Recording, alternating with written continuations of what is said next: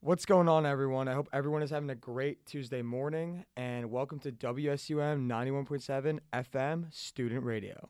Today I'm here to run it back with Quint Leal once again to discuss the hottest topics going on around the NBA post-All-Star weekend. Quint, how are you doing on this fine morning? I'm doing great. Love getting up this early, just talk ball. It's going to be a good show. Yeah, besides the fact that Madison is virtually an ice skating rink today, I think today's going to be a pretty good day. So I want to talk about the dunk contest because it was pretty abysmal this year. I saw the memes of Shaq and all the other legends, watching it, and Kareem also walked out on it, which is pretty sad. So what are your thoughts on the dunk contest and stuff the NBA could do to make it better? Few things, yeah. I'm definitely thinking about the format. I don't feel like there's too many incentives for NBA players to really compete for, dunks there.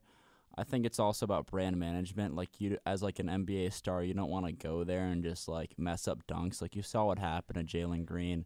He took like seven attempts and he didn't have a good dunk at the end of it, and the crowd got impatient. Really, just kind of lowered his stock. Among a lot of people kind of lost a little bit of respect for him there. It was a tough look, but imagine if you're doing that same thing as like a LeBron James or Russell Westbrook, and a dunk contest. It's a fun event, could mean to your legacy. It's not really worth it to these stars. So I wonder if there could be financial incentives to motivate them to try, and that would be fun because I'd love to see like the top dunkers like Ja Morant, like Westbrook, De'Aaron Fox. I'd love to see that sort of thing. Like Obi Toppin, I love the guy. New Yorker, I'm a Knicks fan. Not really by choice, just kind of happened. But Obi Toppin won it, but I'd love to see some more stars there. Absolutely. I saw a tweet that Skip Bayless sent out saying after Blake Griffin jumped over a car, it got pretty hard to creatively top that. And I think that quote perfectly explains why the dunk contest isn't as entertaining anymore. Because back in the 80s, you just had to do cool dunks. You didn't have to be super creative about it. For example, MJ's most iconic dunk is him jumping from the free throw line, which is amazing and super hard to do, but you don't really have to plan for that. Since we've been doing it for so many years, I feel like people have just been running out of ideas. Therefore, star players don't want to do the dunk contest because, like you said, if you botch it, it looks embarrassing and it hurts your brand, and they have to prepare weeks in advance for it just to waste their time. And since people are trying to do all these crazy dunks, they can't get it on the first or second attempt, just like Jalen Green, who was striking out on 5 or 6 of them. And this ultimately leads to the viewer to being uninterested in the event. So like you said, if the league could somehow incentivize the best dunkers in the league, such as Ja, Zach LaVine, Anthony Edwards, etc., to do the contest, I think they could definitely bounce back after this year's tragic performance. Right, yeah. There's just too many gimmicks out there, from Nate Robinson, just being a little guy who can dunk is pretty cool, him and Spud Webb. And to Dwight Howard dunking on a 12-foot hoop where, changing into a Superman cape and all this theatrics about it. It's you can't really take players that seriously. So it's a lot of the times it's guys who are trying to make a name for themselves and they make the name through the dunk contest. Where it happened to work with Zach LaVine and Aaron Gordon, which at the time, 2016, we took for granted how good of a dunk contest that was. Arguably the greatest dunk contest of all time, I 100%. think. I'm on board with you there. Yeah, it was tough to see, but I think the NBA All-Star game really made up for it because that was an unbelievable game. Steph Curry's not human. 16 threes. I mean, obviously there was no defense, but it's unbelievable how special that guy is. He's 16 threes. Yeah. That's nutty. I think literally he's a once-in-a-generation type of talent. I mean, he changed the game of basketball. Exactly, and he did it on in one of the NBA's highest stages too, and and there was the top 75 players were all there to witness it. And he just put on display. It was funny because all the Cleveland fans were booing him early on when they were announcing him because obviously he won a few titles there against them. And then he just drops 50 in their house. That was nice to see. I mean, there's got to be something in that Akron water. I mean, him and LeBron were born in the same hospital. Something special going on over there. But since you mentioned the NBA 75 list, it was really cool seeing MJ interact with LeBron and interact with Magic, saying put the shoes on, let's play 1-on-1, and he was dead serious about it. Gave me flashbacks to The Last Dance. So I got to ask you, who are some snubs from the 75 list? So I'm I can give my snub straight up. It's pretty obvious, like Kyrie, Dwight, T-Mac, and I'd go as far to say Draymond Green, Klay Thompson. Those are other guys. But I want to say this about the top 75 list. I think people want us to think of it as the 75 best players in NBA history, the greatest, most valuable players, right? But in reality, how it is actually picked is it's the 75 most influential players. And the NBA doesn't want to have a guy like Kyrie who has quote-unquote off-court issues and a guy like Dwight Howard who has the same off-court issues representing and influencing the game. So that's why they were snubbed. And the reason why Draymond Green is snubbed is because their inability to recognize, like, great defense is just, like, that's a fan issue. It's not really anything more than that. T-Mac just didn't have the longevity. Like, I do these advanced analytics to see actually how good players are. And T-Mac in 2003 had one of the top 10 offensive seasons of the last 40 years. Better than any single like Kobe Bryant season by the numbers, but it just was short-lived playing on a small market team without much help, so many people forget about it, and that's why he's not on the top 75. I really feel like I just can't take the list seriously. Like, there's so many guys that just, like, I don't know, they wouldn't be able to dribble in today's game. Yeah, I know. And I think that's a really good point that you brought up, like 75 most influential players, because these are the guys that are, like, setting the standard for what it means to be professional on and off the court. And I think another guy that was snubbed was Tony Parker. I think Pau Gasol was snubbed. Right. I think Vince Carter was snubbed. And honestly, I think Chris Bosh was snubbed because I don't think they hit those two championships without CV being there. Yeah. He had the most important rebound in Miami Heat history. Exactly. That was by the numbers that the Miami team, the Miami teams, they had the biggest big threes of, like, all time. I think there's some number out there. I basically found out the point share of every single big three, and I think it was 2011. Bosh, Wade, and LeBron combined for 72% of their team's points. That's higher than any other playoff team of all time. Like, they were just so dominant, and Bosh was an integral part of that, so he deserves a nod. Just like Draymond, the same sort of kind of category of player. Yeah. I mean, you need that third guy to win a championship, just like Dennis Rodman with Chicago. And the thing is, like, I saw a picture of, like, all the great point guards. Like, you had Oscar Robertson, John Stockton, GP, Isaiah Thomas, Steph Curry. And as much as I love Damian Lillard, like, that's my guy, he did not fit into that picture, man. It was just so awkward to see him there. And I understand, like, with, like, the logo 3 and him just being an absolute sniper from that distance, like, only him and Steph Curry really are in that conversation. There's just other guys that deserve the spot over him, and Kyrie's one of those point guards. And I think Tony Parker's one of those point guards as well. Yeah, I'm with you on that. You couldn't have said it any better. Yeah, I mean, obviously the list was really solid overall, and they did the best job they could, but Disney and Dame shouldn't have been. Disney, oh no. Yeah, but recently, Davis. I mean, there was a huge blockbuster trade, Simmons for Harden. So what are your thoughts on this trade? Oh, this is so exciting. This is really going to change the landscape of the East for the long run and right now, because the East is completely up for grabs. The top 5 seeds are within, like, 2 games of each other, and the Nets have obviously fallen behind just because they've had a lot of issues, but I think Ben Simmons, he fixes so much of what they were missing. So here's my kind of, like, dream lineup for the Nets with Simmons is he should be playing as the 5. And what they can do with the Simmons at 5 is they can play him as a point big who what Simmons' strengths is, he's an amazing defender, adds defensive switchability, right? But he's also one of the most athletic humans to ever grace a basketball court. And what he can do is he can initiate he initiates offense so quickly. I think they could take elements from Coach Nash's Phoenix Suns and run a 7-second offense where they push the ball of Simmons, and he finds some of the best shooters in the world: Kevin Durant, Seth Curry, Kyrie Irving. And then they just got to find their number 4. I don't know if that'd be like Bruce Bowen, because not Bruce Bowen. Bruce Brown. It could be Bruce Bowen. I mean, he's Bruce Brown, not Bruce Bowen. Yeah. Bruce Bowen is one of the greatest defenders of all time. Bruce Brown's a great defender too, but because I don't think they could run Claxton at the 5. Like, so the issue with Philly was that Simmons, according to J.J. Redick, a former teammate of Simmons and Embiid, the issues that were created in the playoffs for the Sixers was that Simmons couldn't play his regular position as a 5-man in the half court sets while Joel Embiid was there. So him leaving and playing the 5 somewhere else would be a perfect fit because Simmons is just like physically dominant, and if he's matched up against smaller guards, he's going to post them up. He's developing a post hook at this point, but most of his damage is going to be in transition, which would make the Nets offense absolutely lethal. And on the Sixers side of it, the pick and roll between James Harden and Joel Embiid, I don't know how you're going to stop that. It's like pick your poison, and you know they're going to get so many free throws. It's scary. Yeah, and I totally agree with your takes, especially with the Simmons and the small ball situation, kind of like the Suns did back in 04-05 with Stoudemire and Nash and Sean Marion, Quentin Richardson, Joe Johnson. Truthfully, I think both teams won this trade. The Nets got some much-needed depth by getting Seth Curry and Drummond, while the Sixers got one of the best scorers in the game who will perfectly pair up with Embiid, who's arguably the most dominant player in our game right now, definitely the front runner for this year's MVP. Ben desperately needed a new situation, and hopefully he could flourish similarly to how Markelle Fultz did in Orlando before tearing his ACL, because Fultz was actually having a solid year.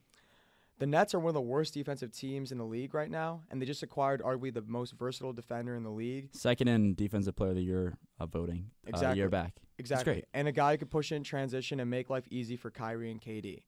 So I think I'm really excited for Ben Simmons. I want to give him another chance, and hopefully Durant and Kyrie can give him that confidence for him to shoot a 10 to 15 footer, like pull-up jumper. He doesn't need to. He doesn't need to because he can't. He's not going to space the floor that way. To be honest, like one thing I find interesting about this lineup is they have like an all Aussie backcourt. They have Kyrie, who's officially technically born in Australia, Patty Mills, and Ben Simmons.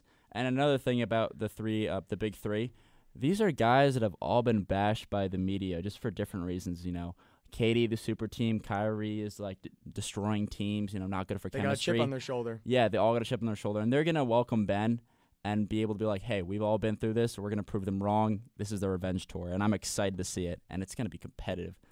I know the East is getting tough, and that hurts me just because as a Bulls fan, we've been injury-riddled, but DeRozan's been having a MVP type of year. But this hurts us because now the Nets got better, the Sixers got better, Miami's looking tough, and Milwaukee's going to be tough as well. So I don't know what's going to go on with the Bulls, but hopefully we can make somewhat of a run, especially when we get Caruso and Lonzo back in the lineup. I was thinking that same thing. Oh, yeah. I want to mention one thing before we head to the next topic, is that there's one move that really stuck out to me. Adding Caris LeVert to the Cavs is really going to change them. They're one of the sleepers in the playoffs that we'll discuss in a bit. Yeah, it's a perfect transition. So one of my dark horses in the East, or actually the dark horse in the East for me, is the Cleveland Cavaliers. They have 2 All-Stars and are loaded with depth, and they just got Caris LeVert for basically nothing. I mean, they didn't really have to give up much to get him. And plus, Sexton might make a comeback, which will only make them scarier. This team is super fun to watch, and it's good to see them finally bounce back after LeBron left them. Yeah, they've got depth, youth, and just like everybody's committed and on board to winning. Jared Allen he's quietly becoming one of the best centers in the league. I think he's on the borderline for a top 5 big man in the league. And I don't know how they're doing it, but the Cavs are making it's almost like an all big lineup. They get like 3 7-footers. So they're making that like a viable thing in the NBA. I know, it's from crazy. Small ball Warriors to big ball Cavs. It's amazing what can happen. Yeah, they've done a really solid job. And in the West, obviously it's been pretty competitive. But I have to say my dark horse is the Clippers. They were absolutely robbed by the Blazers by getting Powell, who's a great spark plug off the bench, and Rocco, who's a solid 3-and-D guy. If Kawhi and PG come back, it's about to be scary for the rest of the league, I think. Yeah, Clippers are really slept on. Speaking of that sort of injury bug and the comeback sort of narrative there, I'd see the Nuggets as a big sleeper because Jokic is arguably the MVP. He's just putting up amazing numbers and finding a way to make Monte Morris look like an all-star. He's so great at finding people making the right plays. He can play with anybody, and the Nuggets, I believe they're like the 6th seed. They're moving up. If they were to get Jamal Murray back into the lineup and get him, up to speed heading into playoffs, that could be a huge move for them, and I wouldn't be surprised if they make a run for it. Where are the Nuggets currently sitting at? I think they're at the sixth seed in the West. I think if they get Jamal Murray back, they could definitely be a low seed that could go far, for sure.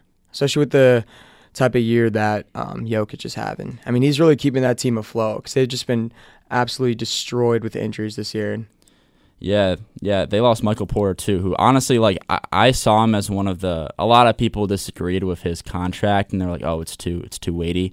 But his shooting ability and paired with Jokic was just perfect. It just injury bug caught him at the wrong time, and is getting surgery and whatnot, so he'll be back. I think next year is really viable for the Nuggets to make a championship push. This year, they're a dark horse. Yeah, they're definitely a dark horse for sure. I think in the West right now, it's really going to come down to the Suns and the Warriors, I think. Ooh, almost forgot. The Grizzlies. The Grizzlies, They're too. there. They're right there. They're right in it, too. Ja, Steven Adams, Desmond Bane. They have such a deep team.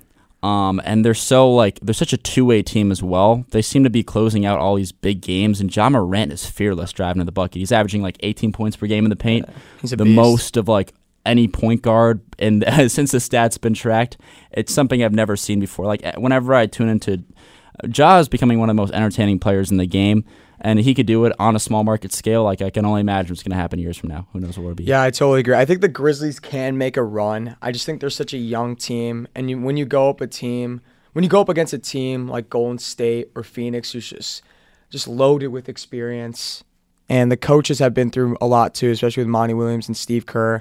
I don't really see them beating those two teams in a 7-game series. I agree with you there.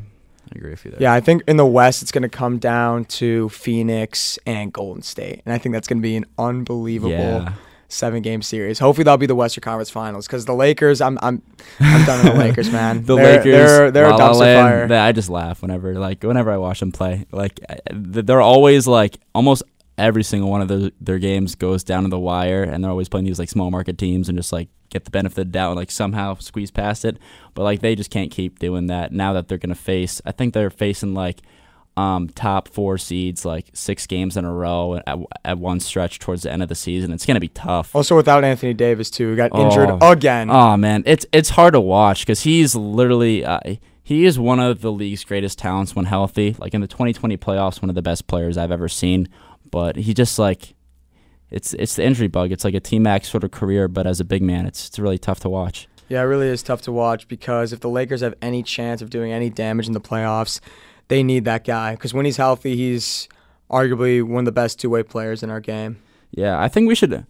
I wanna talk about the Eastern Conference playoff bracket, like what we're expecting, because I really do feel like it's up for grabs. Like I definitely think it's up for grabs. The Bucks are the defending champions. They've got like a really good core around Giannis and their big three. Drew Holiday is an absolute sleeper pick. He's one of the best defensive guards in the league. I think Kevin Durant mentioned that like on another like JJ on JJ's pod. Yeah. There's always gems over there. There's always gems over there. Yeah, every time. But yeah, the Bucks are looking great. They just have this level of depth and experience now that they've been through it. There's a lot of pressure to come back and prove the world wrong, that it wasn't just like injuries that led to finals appearance, and that they're the real deal. I think they're gonna make an effort for it. Bulls are up there too. Yeah, they're tied for first with Miami right now. Yeah, this next second half of the season is going to prove to be really entertaining because I know the Nets are going to make a big push for it. Yeah, because they're in the 8th seed right now. Yeah. But when they get healthy, man. Yeah. If I'm like a 1 or 2 seed, they're going to win games, obviously. But I think they're going to end up being a lower seed. And they're also going to they won't have home court advantage, which helps them because Kyrie will be able to play. Yeah, imagine the Nets in the play-in game. I hope that doesn't happen. I feel like it won't, but they'll probably be good. I was thinking about another injury. Like I think Draymond Green being out has really kind of changed like the Warriors season. Warriors are still a great team. I feel like recently they've kind of had like some close stretches, but that's largely because Draymond Green I feel like is the key to Steph Curry's success. That's what I've started to realize. I agree. Because he just has all these dribble handoffs that like he finds Curry at the right time. So I think when Draymond comes back, we're gonna see the Splash Bros of old, and it's gonna be some 2016 nostalgia, but boosted. Like that's what I'm ready for. Yeah, I mean they're just one big hive mind. With him, Clay, and Dre. Like it's just. I think they all have the same brain. It's like one person just controlling all of them. That's what I'm saying. Like they just know where they're at. Like they just know where they need to be. Know where they're at, and also that with Draymond being out, I think one of Steph's most underrated abilities is his off-ball movement. And when Dre is out of the lineup, there's not as much motion going on, and it's tough for him to kind of like get open shots. I agree. I swear, it's probably like Steve Curry. Probably just has like an Xbox controller under his clipboard. He's just getting them all involved. That's probably the secret of the Warriors' offense. But yeah, right now Golden State is 6.5 games back of Phoenix. Phoenix has just been on an absolute tear. Yeah, CP3 is. I would say he's a top 10 player, like undisputed top 10 player in the NBA right now. It's hard to see through the numbers because we see 15 points, 10 assists. I think he said top 10 all time.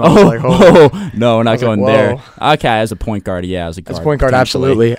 He's but right 10. now, his production levels offensively, like based on like player value metrics, he's like a top 5 offensive player, and he's doing this at like year 36. He's kind of on the same sort of vibe as LeBron, but it's not really talked about because he's playing for the Suns. And true. And D Book's also having an unbelievable year, and you could credit that to Chris Paul and Ayton. Ayton's he's like the perfect player to be around Chris Paul. Like I agree. He's a great two-way star, and just like their pick and rolls are just it's a pick your poison situation where CP3 is hitting fadeaways over like in the finals he's hitting like mid-range fadeaways over 7-foot Giannis. Like I don't know, or just throwing a lob perfectly to Ayton.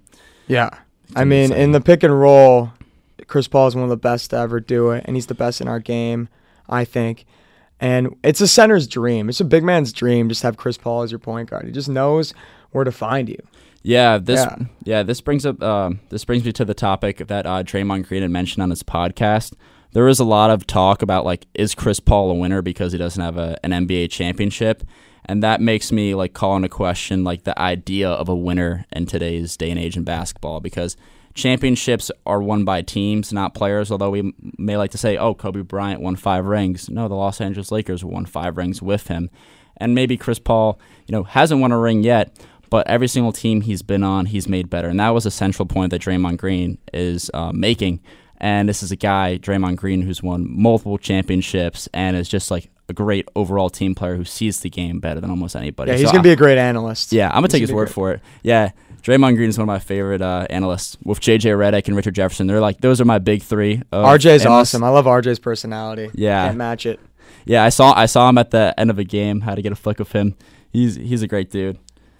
But yeah, I totally agree with you. I know Chris Paul hasn't won championships, but he has all the individual accolades. And like you said, every team he's been on, he's made better. And this is in the twilight of his career.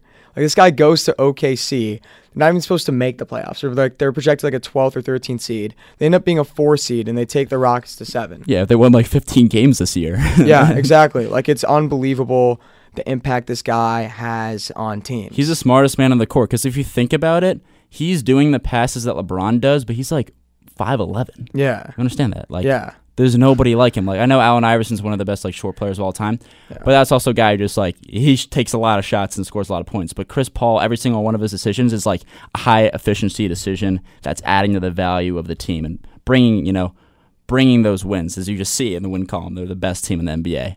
It's not. Yeah, absolutely. And today I want to finish off the pod by drafting our best 5-man lineups in today's game. So who's your go-to 5 right now? Ooh. So I would say, okay, so most people when they're picking lineups, like I've seen like ESPN has done this a few times, where they'll be like, oh yeah, we're going to pair Kobe and MJ and Curry, and like that's not how it should work, because you can't just have like 5 guys that are averaging 30 points a game. It has to be a team that's going to have chemistry together. So taking players that are current, I'd definitely go with, I'd probably have, I want to include, can I include Kawhi even though he's injured? Sure. Okay, bet. I'd probably go LeBron at the 1, Steph at the 2, Kawhi at the 3, Giannis at the I think I'll go Giannis at the 4, and then I'll go Jokic at the 5. Just like the next level passing, moving around screens. Actually, wait, no. I'm a sub. Sorry, Kawhi. I love Kawhi. I'm a swap KD there, because now you have Jokic and LeBron passing to Curry and KD. I want to see. Damn, that's a crazy lineup. My lineup is probably going to be Steph Curry, obviously. KD, LeBron, Giannis, and Joel Embiid. Ooh, Team Joel. Yeah. Team Joel. I'm going Team Joel on this just because he's just a dominant I see your loyalties. force. I see it. Yeah, it's just a dominant force. I love Jokic, and I think he would fit really well into that offense. But I already got great passer in LeBron, and also you can put Curry in that situation too. I think with Giannis and Embiid running down the court together, it's pick your poison. But you Oh, can't go that's wrong tough. with any of these lineups. They're all going to be Yeah. dominant. Yeah, it would be amazing to see. This actually, this makes me want to tie back to what we were talking about with the All-Star. Like, I love to see like a more competitive All-Star game. I wonder if there's something the NBA could do to make it more competitive, like financial incentives. Because like I know everybody's worried about injury and they're trying to have fun. But just like those last like few minutes of the All-Star game where they're actually trying, like that's what I'm waiting for the whole time. Yeah, I don't think that's ever going to happen. It's I a can great. dream. I can dream, man. Yeah, it's great in theory, but those, like you said, those last like 5-10 minutes, it's like when you see all like literally the best players in the planet just go at each other. It's a beautiful thing to watch. I mean, that's also what Kobe would have wanted too. So I'm glad the NBA has adapted the rules to kind of, make it more competitive and not just like a throwaway game, if that makes sense. Yeah, for sure. For sure. Yeah, so I think that's all that we have for today. Thank you guys so much for tuning into this segment of the pod. Have a great rest of your Tuesday morning. Stay safe out there. It's a cold world out there, so make sure not to slip and slide. Any last comments, Quint? Oh, no, I'm good, man. But thanks for having me. I appreciate it, man. Of It's always a good course. time. Have a great rest of your day, you guys.